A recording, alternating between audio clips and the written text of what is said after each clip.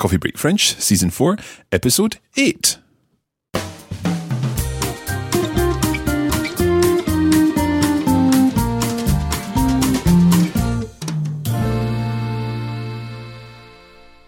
Bonsoir tout le monde et bienvenue à Coffee Break French. Moi, je m'appelle Marc. Et moi, je m'appelle Pierre Benoît.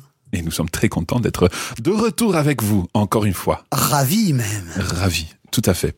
Okay, if this happens to be the first time that you're tuning in to Coffee Break French because you've found us on iTunes or you've found us on SoundCloud or indeed any of the other places that you might find us online, then you are very welcome. We're delighted that you're here. Nous sommes ravis que vous soyez là.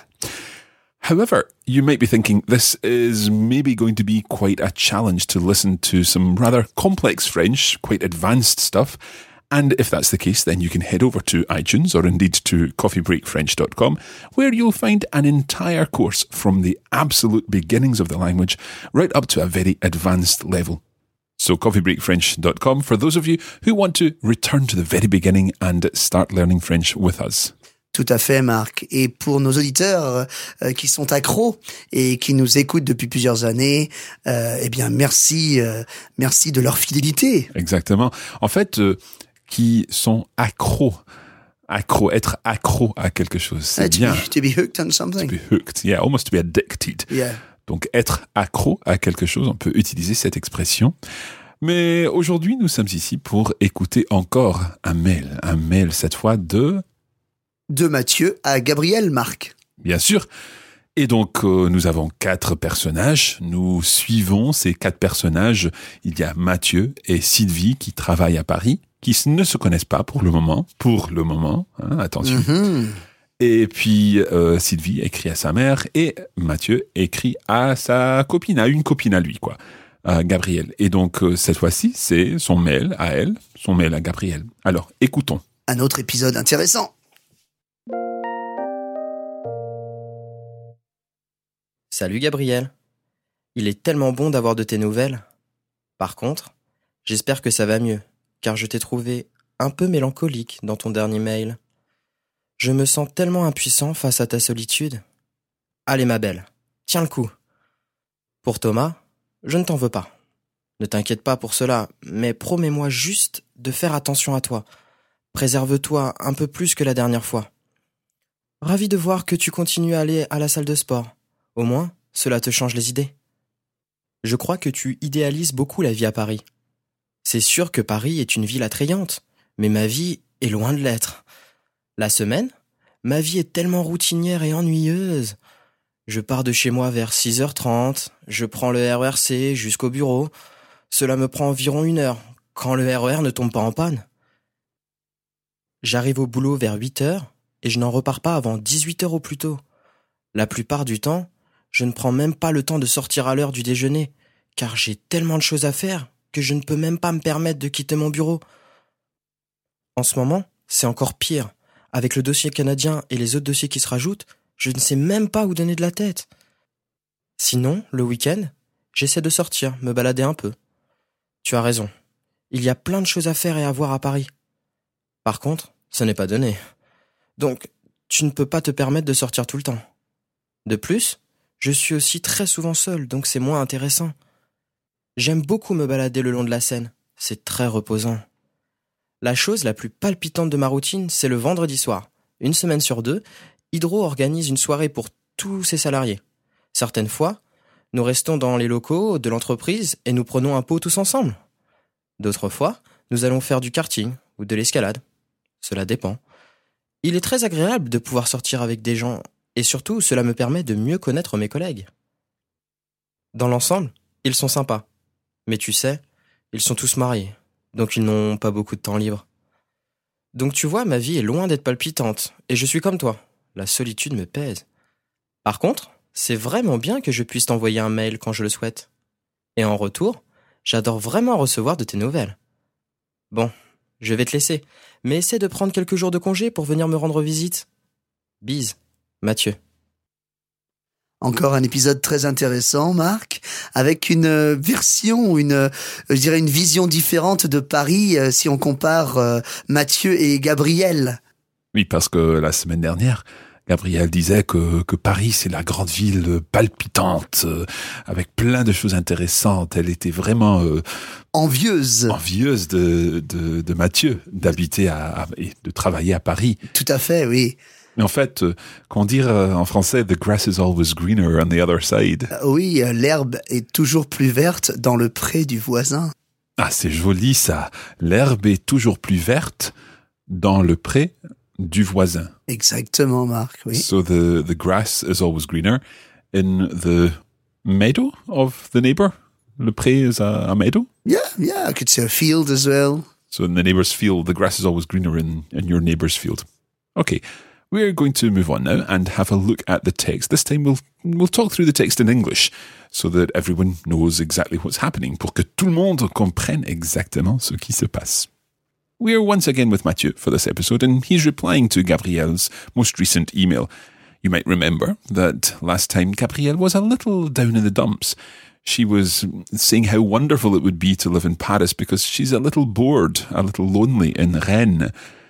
Now, Mathieu picks up on this straight away. He says, Je t'ai trouvé un peu mélancolique dans ton dernier mail. I found you a bit melancholic in your last email. He encourages her to cheer up and insists that he's not going to hold it against her if she decides to go ahead and see Thomas again. He just wanted her to be careful. Despite Gabrielle's impression that life in Paris is wonderful, Mathieu explains some of the reality of his daily routine.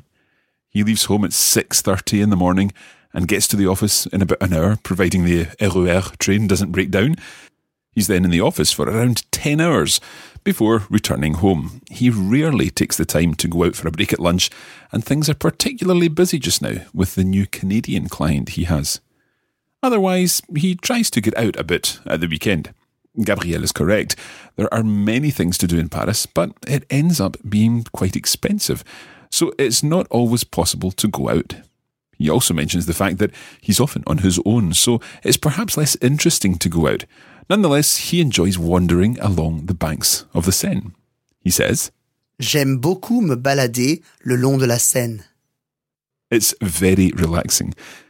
The one exciting thing that Mathieu is doing at the moment is on a Friday night.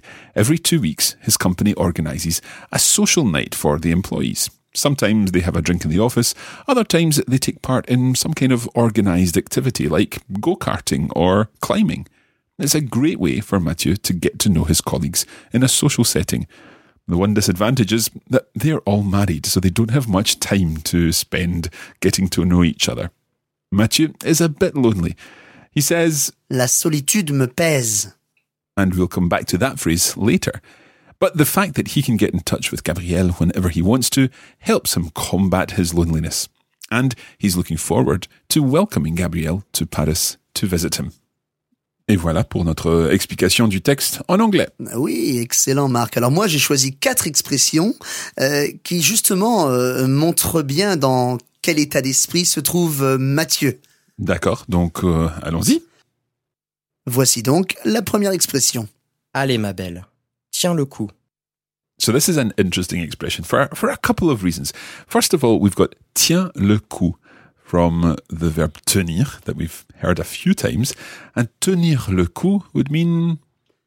To hang in there, to keep your spirit up, yeah. To chin up.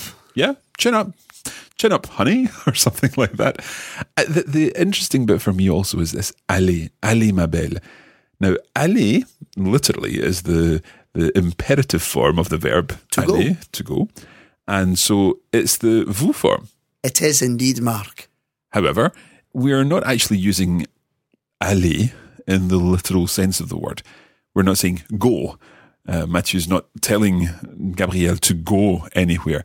It's just a word that's used. Allez, on y va. It's like a reset phrase. Yeah. Let's go. Let's go. Allez, zou. On dit ça aussi? Oui, on dit allez zou. It's like, come on, you. So here, Mathieu is really saying, come on, ma belle. And we'll come back to ma belle. Come on.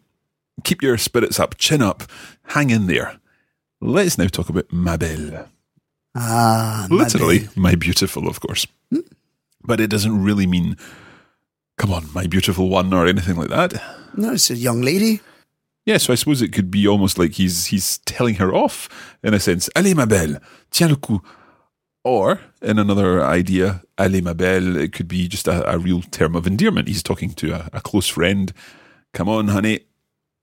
Yeah, ma grande as well. But we've come across this type of expression before. And if I talk to my young niece, I will say ma belle as well, or my grande, or ma cocotte. Okay, so that's allez, ma belle, tiens le coup.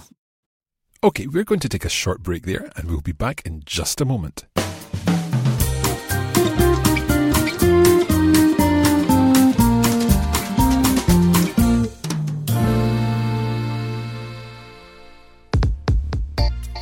In the Coffee Break French Season 4 podcasts, we focus on 3 or 4 of the main expressions and phrases used in the texts. And of course, Pierre Benoit and I discuss them. But we also produce an extended version. And in this extended version, we talk about everything in the text. So going through all of the texts and explaining all of the grammar, all of the vocabulary used there, and talking about that in an extended podcast. You can access that along with full transcripts at coffeebreakacademy.com.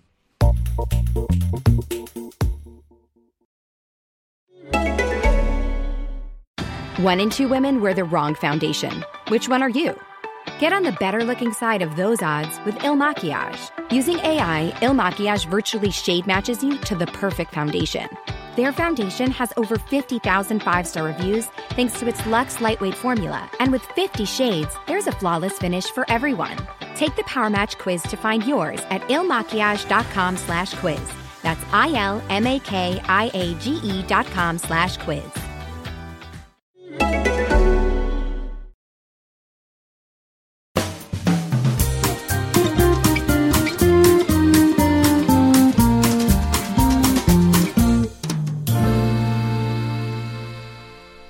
Okay, let's get on with the lesson.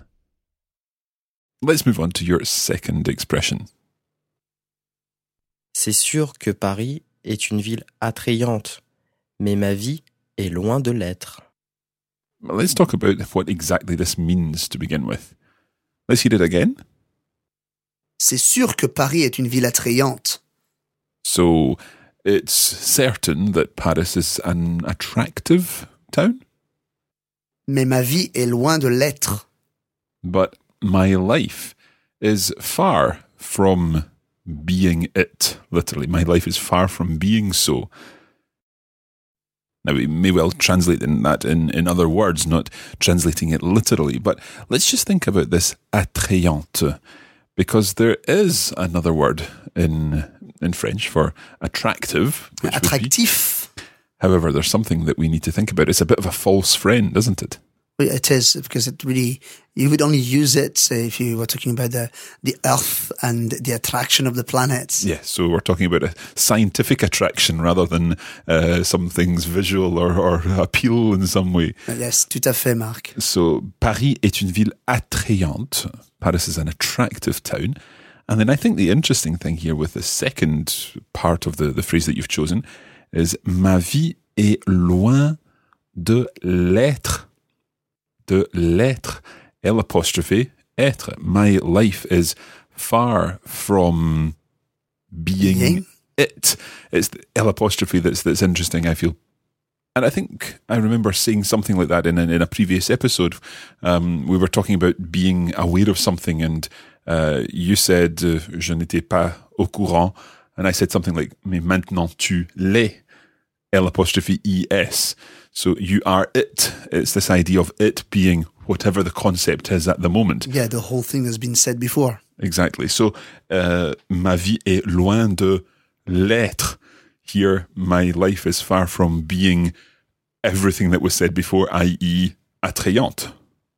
Can you give us another example of this idea where L apostrophe or le is used with être? Oui, mon cousin fait des études et il va être docteur en juin, et je pense que justement en juin, il sera content de l'être. De l'être, of being it. He'll be happy to be it. To be what we've mentioned before, i.e. becoming a doctor. Yeah. Okay, and I suppose it's even linked to, for example, when we talk about in English, I know, in French you would need to say I know it, je le sais. Exactement, je le sais. Et passons à notre troisième expression, Marc. Ok. Je ne sais pas où donner de la tête. Une bonne expression. Je ne sais pas où donner de la tête. Tu peux nous expliquer? Oui, je ne sais pas où donner de la tête, je ne sais pas où regarder, à gauche, à droite, tout droit, je suis perdu, désorienté. It's like saying in English, Mark, my head is all over the place. Yeah, my head's all over the place. I've no idea where to look. I'm all mixed up. The context there is he is literally all over the place because he's so busy at work with his Canadian clients. So, il ne sait pas où donner de la tête. Alors, on va passer à notre dernière expression peut-être?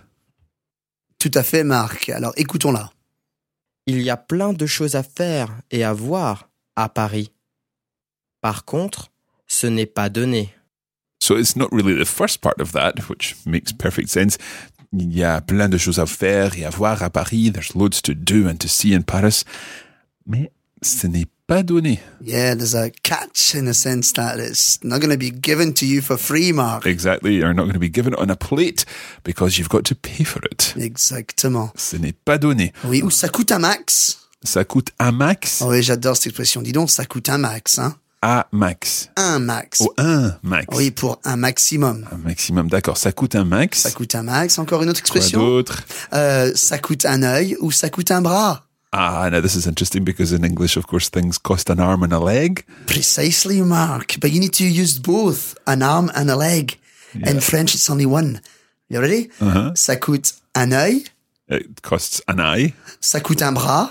It costs an arm. Et est-ce qu'on peut dire ça coûte une jambe? Ah non, pas du tout, Marc. Ce n'est pas possible de dire ça coûte une jambe. Par contre, mon père utilise de temps en temps une expression assez intéressante. Dis-moi. Ça coûte la peau des fesses. J'adore. Ça coûte la peau des fesses. Alors, je me demande si nos auditeurs savent ce que sont les fesses. Les fesses, donner une fessée à un enfant, c'est intéressant aussi. Les fesses, ce sont les deux parties du postérieur, du derrière. These are your bottom cheeks, shall we say. Très les bien, fesses. oui. So that costs the skin of your bottom cheeks. I think we should leave it there.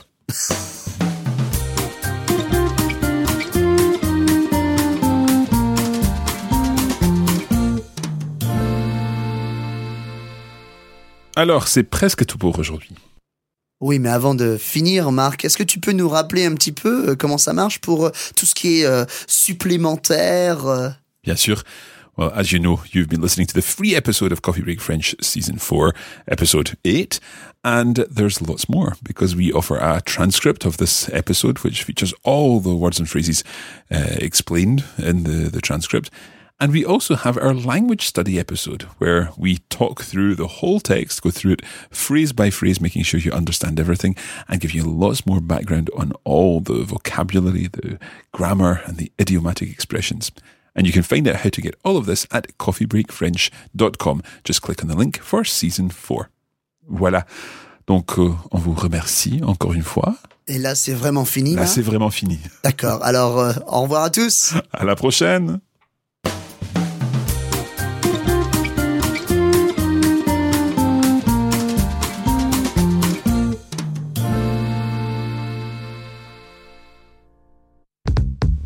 This is a production of the Radiolingua Network. Find out more at radiolingua.com.